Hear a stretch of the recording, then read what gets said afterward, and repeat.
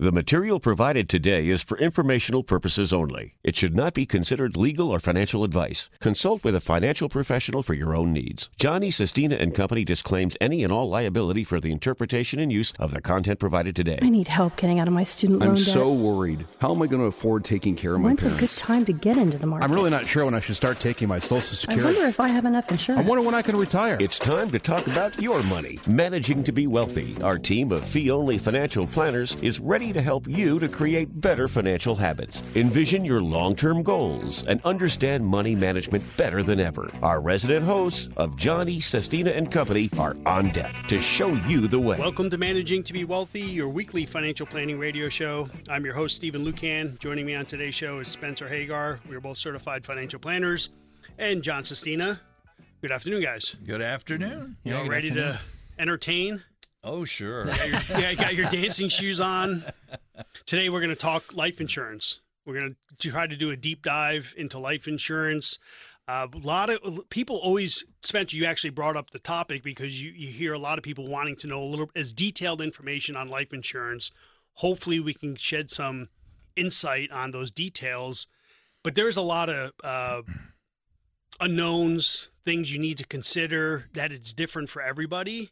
And that's one of the challenges we can present to say it's different for everyone. Every situation is unique and different. So we'll dig into that. Before we get into our life insurance topic, we're going to talk a little bit about the current economy. This week we had a GDP report. Spencer, what did that GDP report say? Yeah. Yeah, we were talking about it before we started the show. So, yeah, they essentially said Q2 came in, GDP rose about 6.5%. Some people very displeased with that. Some people saying it's a benchmark for how far we've come since 2020. So the expectation, for those who don't know, was closer to 8.5%. I think it was 8.4. So that's why some people are saying it was a big miss. Some people are still saying 6.5 could be worse. I suppose it depends on how you come at the issue, to be honest. John, thoughts? What we need to do is let the economy open up and explode. Mm-hmm. And so that would mean doing away with all these handicaps that are out there, you know, closing up businesses and saying this and that, putting these limitations on people, because then 6.5 would be a joke. Right. Because the thing is ready to explode. We had 400,000 unemployment things. That was above expectation, too. Right. Mm-hmm. And there was, I forget which state it was, but they just announced once they did away with those $300 a week payments that were coming out, they had applications, like 300 applications. I think it was a McDonald's store or something like that. So we just need to let this thing explode. So I'm not impressed with 6.5. I mean, I think the economy could roar if we'd let capitalism play. Mm-hmm. I thought the one statistic that was in today's reports, what I thought was the most eye-opening, was the personal savings rate. Yes. And that's dropped to, it's still a large number, $1.97 trillion, call it $2 trillion, but that's down from $4.1 trillion in the previous quarter. So that tells you something. That says people are spending more, which we can recognize, right? Post-pandemic, there's a lot of euphoria, spend, but it's drying up, right? That disposable liquid money is starting. It looks like it's drying up because people are spending it, and we're going to see what's the other side of it. Yeah, I think you're right. I think to that same point, it's the opposite side of the coin. They said of that GDP uptick, almost 70% of it was increased consumer spending. So it's clearly pretty consumer driven on the bump up. And what's going to really hurt that eventually is the inflation. Inflation has not really hit the consumer yet. It's there, and they're beginning to pay it. But as it continues to grow, as I think it will, then that's going to slow down spending, too, because you're not – did you see where if you bought a cereal box of I think, Cheerios – you like Cheerios, Stephen? Honey Nut Cheerios, yeah. Oh, okay. Well, look at the box now, and you'll see when you buy the box, you get one bowl less. Yes. In a box. They're calling it shrinkflation, I believe, or something like that. Shrinkflation, yeah, new buzzword. Yeah. So that's coming, and as a consumer starts to feel that, that's going to hurt the growth as well. Yeah, I always remember those peanut butter cups when I was little were so large, and now they look so small. They do. Because my big hands now. So, well, why don't we go buy some, Stephen? That sounds like a great idea. Great idea. But it is, no, it's real. Like, that's how the manufacturers, I don't want to say they fool the consumer, but it's perception, right? So make it a little bit smaller, make the packaging a little bit smaller. We can laugh about the bags of potato chips, right? They're big and fluffy. You open up, they're half full. Right. Those are the things that the consumer or the manufacturers do to battle inflation. Well, Right? look at the meals. When you order your steak, it's smaller. Yeah. Or everything else is smaller too. Has to be. I mean, if the business expects to make money, they have to cut back somehow. So the consumer's going to start to feel that pinch and hopefully then acknowledge it and start to rear their horns and say, let's fix this economy. Yeah. And again, your inflation, for all the listeners out there, we bring up this topic time and again, is your living expenses. Track your living expenses. That's going to show you your inflationary number as well. You bet. Because if you do constantly doing the same thing, whether it's dining out, you're going to see the tabs $10 higher, $20 higher for the same type of meal you've always had. Yep. And that's reality. So you're going to see that. And at what point does the consumer then do one less dine out a week or a month, right? And then that's going to have to be the rebalance here for the consumers to figure out how do they fight inflation. And we've been talking a lot about wage growth. Wages should go up. Right? It's there. The war on wages is real, and the consumers are going to have to pay that too for the increased cost of wages. And the problem is wages never keep up with inflation. No. They're always behind the curve. And the little guy suffers more. That's exactly right. Yeah. The little guy suffer more because of all trying to keep up with the same expenditures. So again, we'll try to give economic updates and give you how a little bit of correlation to your financial plan. But we opened the show talking about life insurance, and that's going to be today's primary topic, life insurance.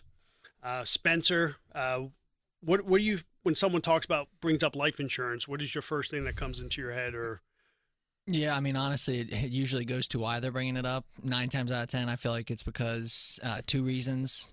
You bought a home or something to pick up a lot of debt, or a lot of times it's when you have kids. Mm-hmm. I think same with the estate plan. That's when everyone's mind goes to, do I need life insurance? Where do I even get started? Where it's a good resource?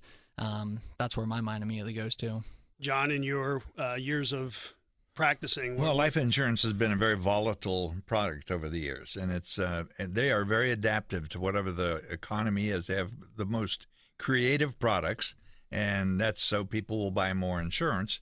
And as a result, the consumer who only looks at the policy when, he never looks at the policy. Right.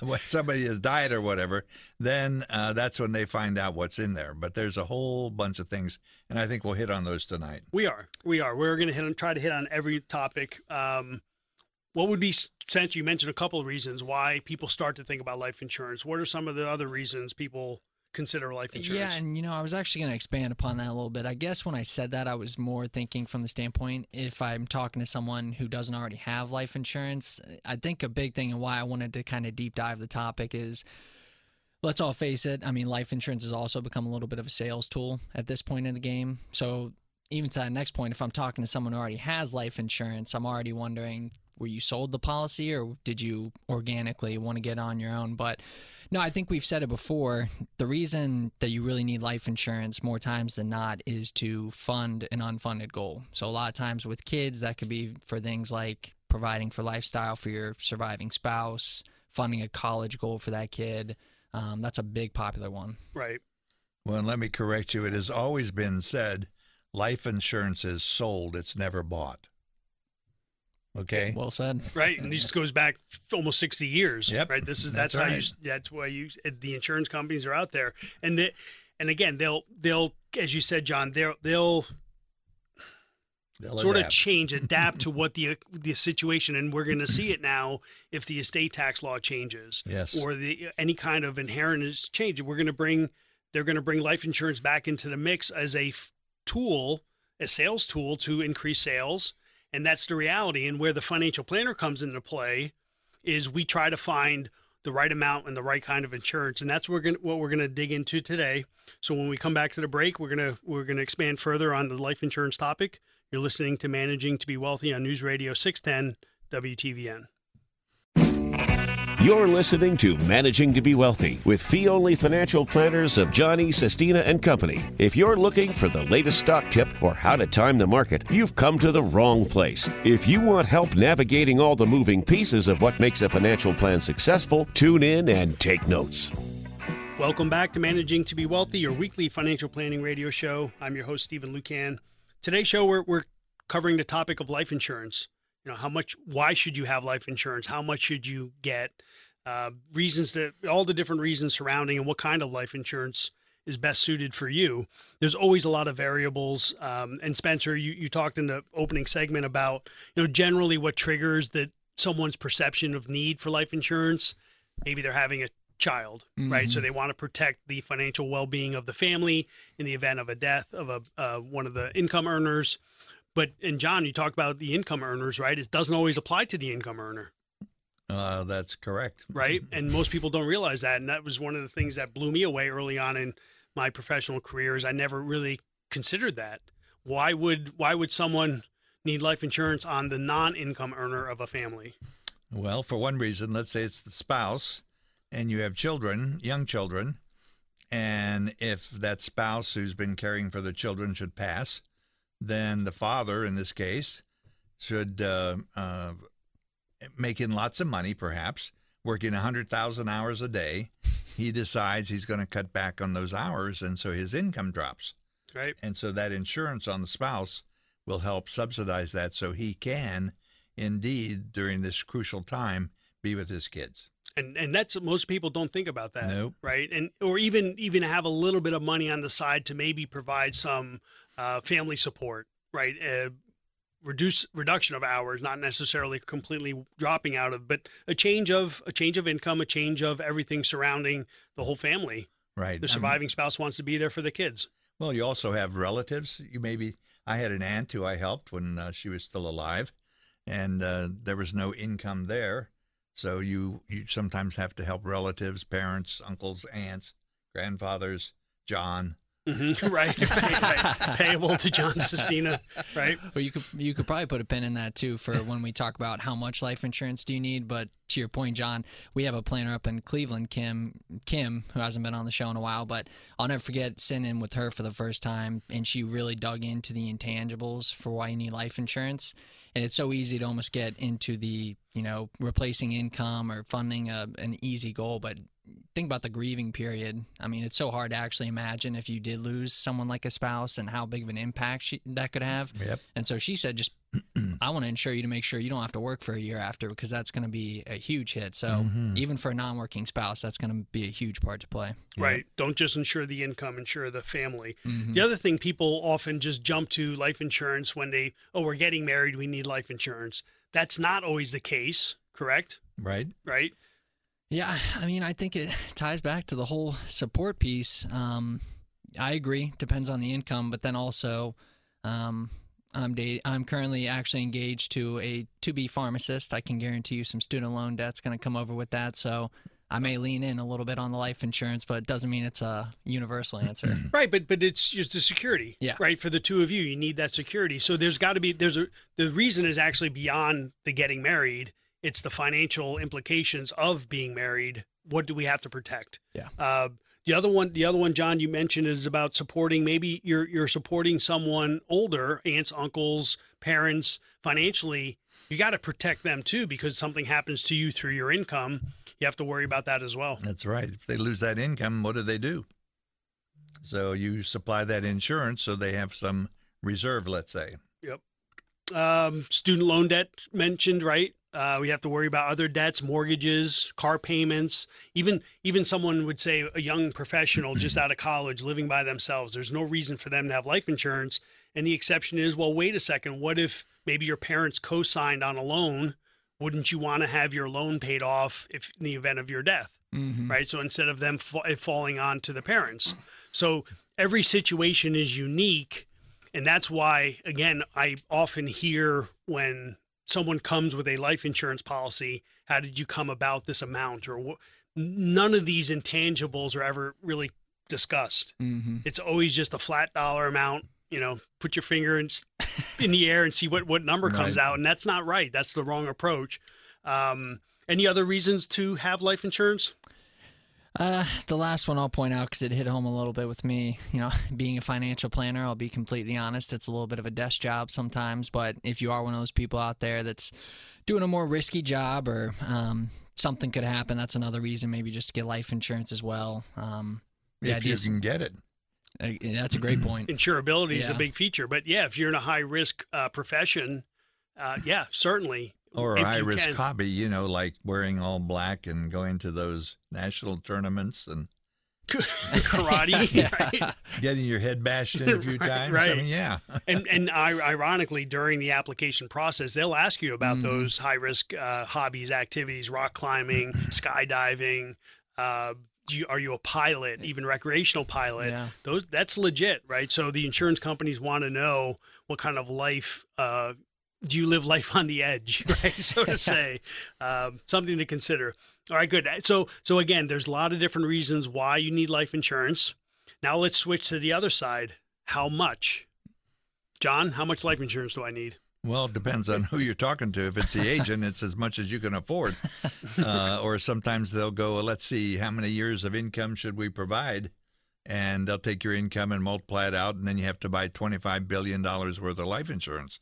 So those are some issues. But the truth is, you need to work it out. Mhm. You need to sit down and plan for it. And this is one of the things a good financial planner will be able to help formulate. That's what managing to be wealthy is all about, isn't Right, it? yeah. So you want to figure it out. What's in the future? If you were, if you were my age, that doesn't count. So,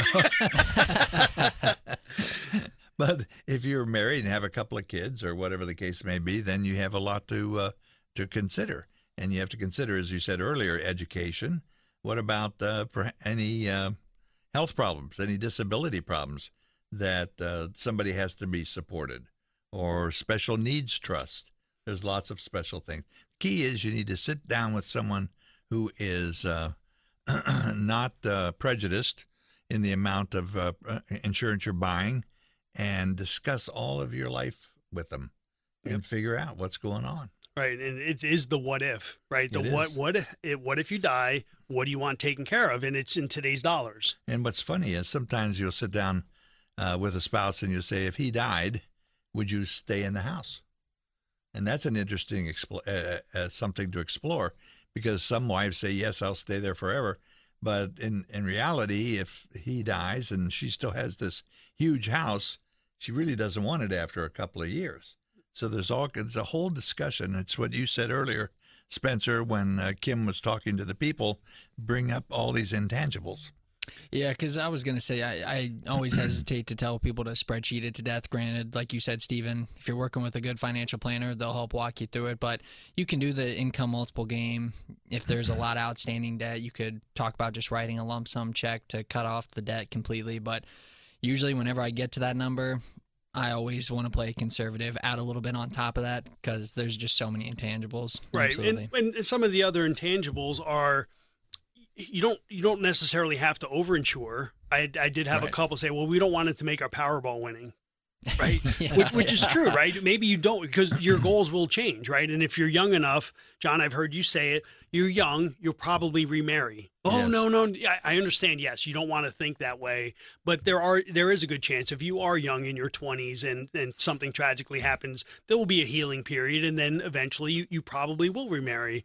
So those are also considerations. So you don't necessarily want to make it as I said earlier, a Powerball winning scenario, but you want to protect and you want to make sure there is enough there for it. So when we come back from the break, we're going to dig deeper into this whole life insurance thing, go beyond how much you need, but just the different types of insurance as well. You're listening to Managing to be Wealthy on News Radio 610 WTVN.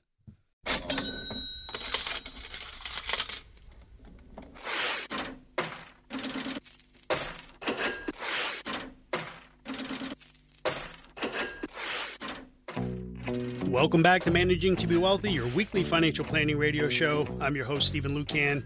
Joining me on this evening's show is Spencer Hagar. We are both certified financial planners, and John Sestina. We're talking life insurance. Before that, if you'd like to learn a little bit more about John E. Sestina and Company, you can contact our office at 888-326-3077, or look us up on the web at managingtobewealthy.com. All right, Spencer, we're going to go a little bit further into the life insurance. Now that our listeners know they need life insurance, they may have figured out how much they need and why. What's the next step? Yeah, so like you said, peeling a layer at a time, thinking about where do you go to get the insurance at this point. Probably the most popular starting place I see people bring up is just going to your auto insurance, your homeowner's insurance provider. So that's a lot of times I see Allstate quotes or State Farm or you name it.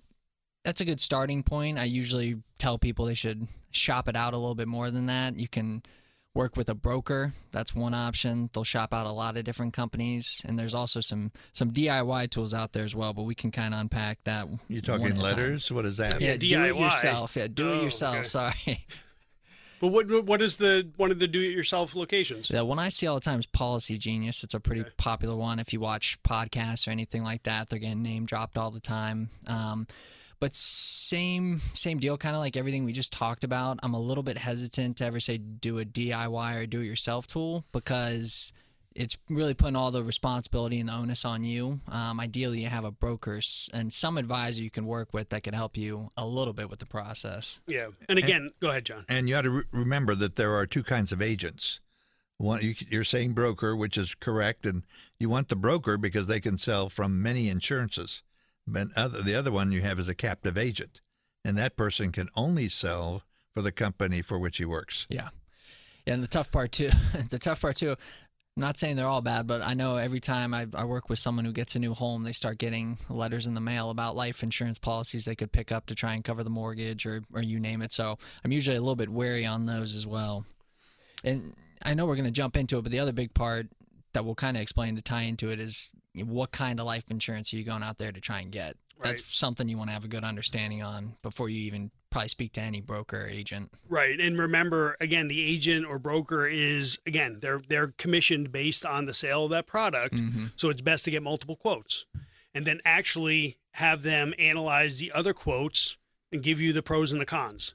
So you're taking A, B, and C. You send A to C, send C to B, and B to A, and they all just sort of tear it apart, right? Here's what's good, here's what's bad, and probably you'll come to learn who's maybe the best agent or broker representing you and maybe giving you the best explanation as to what policy is best suited for you. Mm-hmm.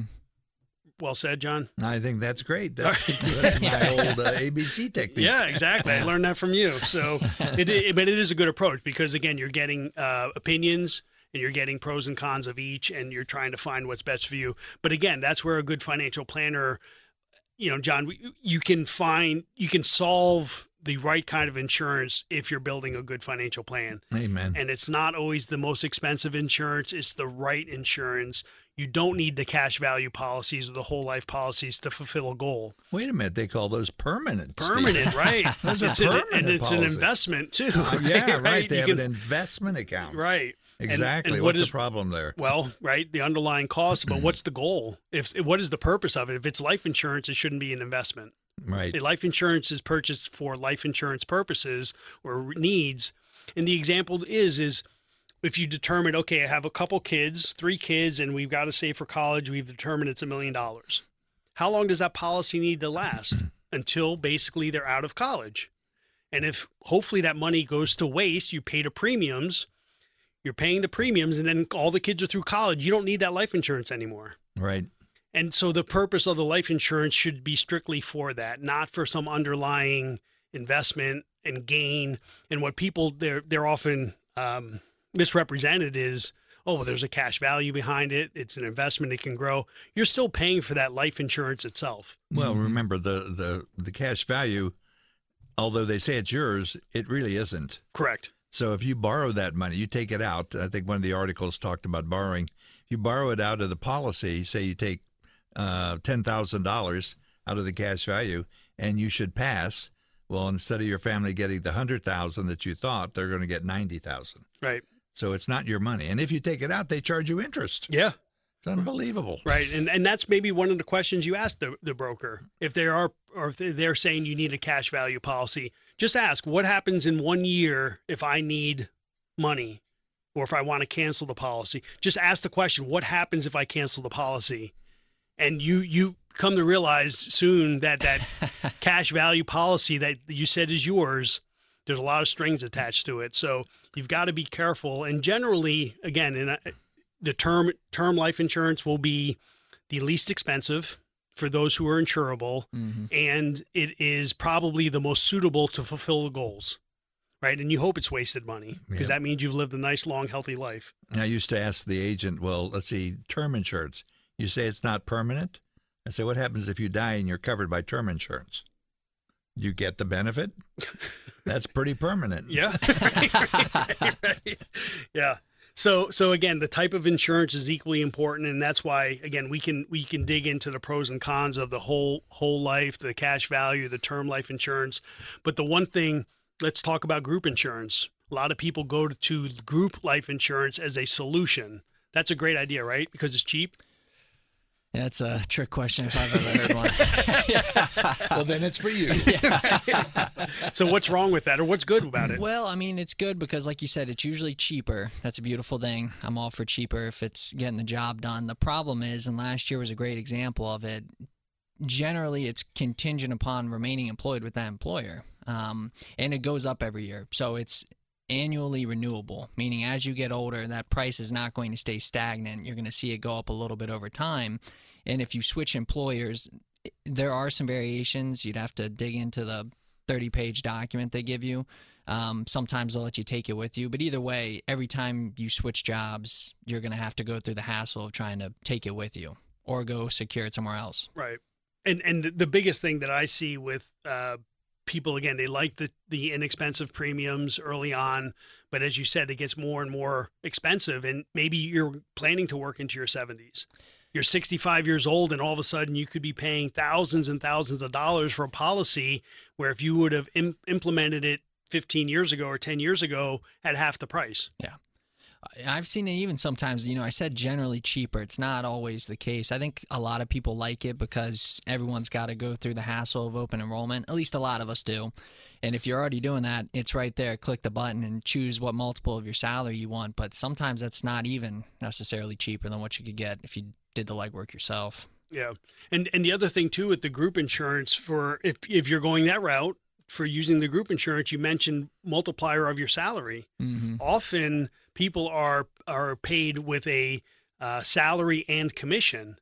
You've got to understand whether or not that commission is included in your multiplier, which often it is not. Yeah. It is based on your base salary.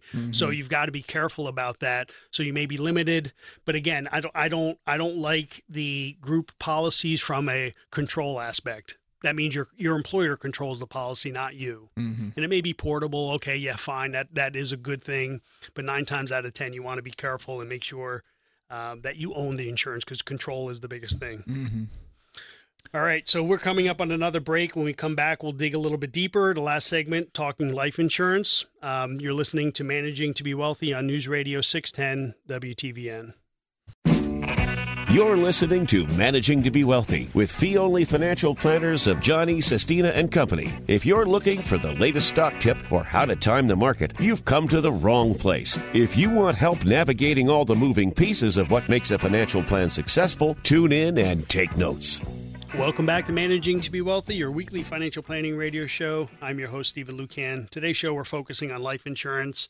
We've talked a little bit about the ins and outs and determining how much you need, what kind to buy. We may get to the pros and cons of each type of life insurance, but as I mentioned earlier in the show, estate planning could become a major tool for needing life insurance if an estate is under the basically scrutiny of a potential estate tax. Back in the 90s, John, this was a good tool to offset any estate tax. Yeah, it was very necessary, yep.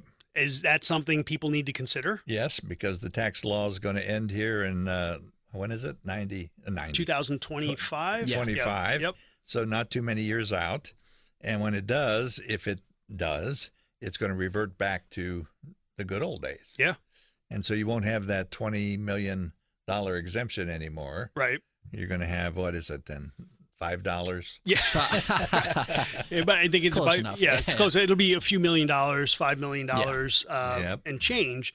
And to offset any potential estate tax, you can buy life insurance to help pay that estate tax bill. Yeah. So you could see a major shift in the need of life insurance for that reason. The one thing I've just caution the listeners, if you're going that route, is often it is sold as a second to die policy, where it's after the second death of a spouse, right? So both husband and wife pass, and then the life insurance is paid out, the death benefit. But what people may not recognize is that it could last for 20, 30 years still, right? And the irony is you buy this life insurance at a relatively young age. You're in your 50s, creating lots of wealth. Hey, we may need it. There could be a lot of changes down the road, right? Estate tax changes. So proceed with caution. A lot of these policies, I still see one. It's a second to die policy, and into their late 80s. Right. And this policy has been in place now for 20 plus years. When they bought it, it was a huge policy, tremendous policy with a $2 million death benefit. That might not even scratch the surface of need. But back then, when the policy was purchased, $2 million was exorbitant. Right. Oh, that's a large sum of money. It may for some still be a large sum of money, but for the estate tax that we were dealing with, it wasn't. Yeah. So how the length of tenure or how long you live is a big factor, and the premiums are determined on your age. Even for the older people, it might be a very heavy premium to be paid. So you have to be cautious about it. Mm-hmm. Yeah, and I was going to say, and that's the federal estate tax we're talking about too. Was I think it's actually $12 million per person now. So if you're married, it's 24 and some change. They're talking about dropping it to 5. Us here in Ohio, for the time being, fortunate enough, there is no state estate tax. Some of our friends on the East Coast, that's not the case. Right. So, and the state estate tax was much more common back in the 90s, and it sort of have gone away by the states, which is good. The other one to consider for life insurance, the need is even for business owners. Right. If you have business partners, a buy-sell agreement, because you don't want a surviving spouse maybe involved in the interactions of a business they may not know anything about. Right. So, John, have you ever encountered the need for that? I sure have. There's a lot of needs for that. I've seen businesses be destroyed because there wasn't one. I watched a 3-man corporation just go down the toilet because one of the partners died and there was no agreement. And so there was no funding it, and the widow sued, and on it goes. Or sometimes you need a key man insurance policy. Right. If there's someone bringing in all the revenue, right? How do you replace that revenue? He's the rainmaker. Yep. Yeah, the rainmaker. So John, your point, right, about think about the 3-man team, 33% ownership. The first team member that dies, that surviving spouse wants the valuation. Today. Yep. So that valuation is at its peak when the three partners are in place, and will only slowly decline. And it could be, as you said, tragic, right? Because you're trying to buy shares. Yeah. So even for business owners, life insurance is important as well. So estate planning, business ownership, and anything else before we switch to the types of pros and cons of the types of insurance. I think you hit the big ones, to be honest. That's what I'm thinking of. All right. Well, sometimes there's corporate buyout plans that are a little more complicated, but you would need a good planner and attorney. You need a good estate planning attorney when you're doing this stuff to formulate the right plan, I'll say, the approach. The mapping it out. Yes. Yeah. So the pros and cons of let's go term insurance. John, what are the pros of term insurance?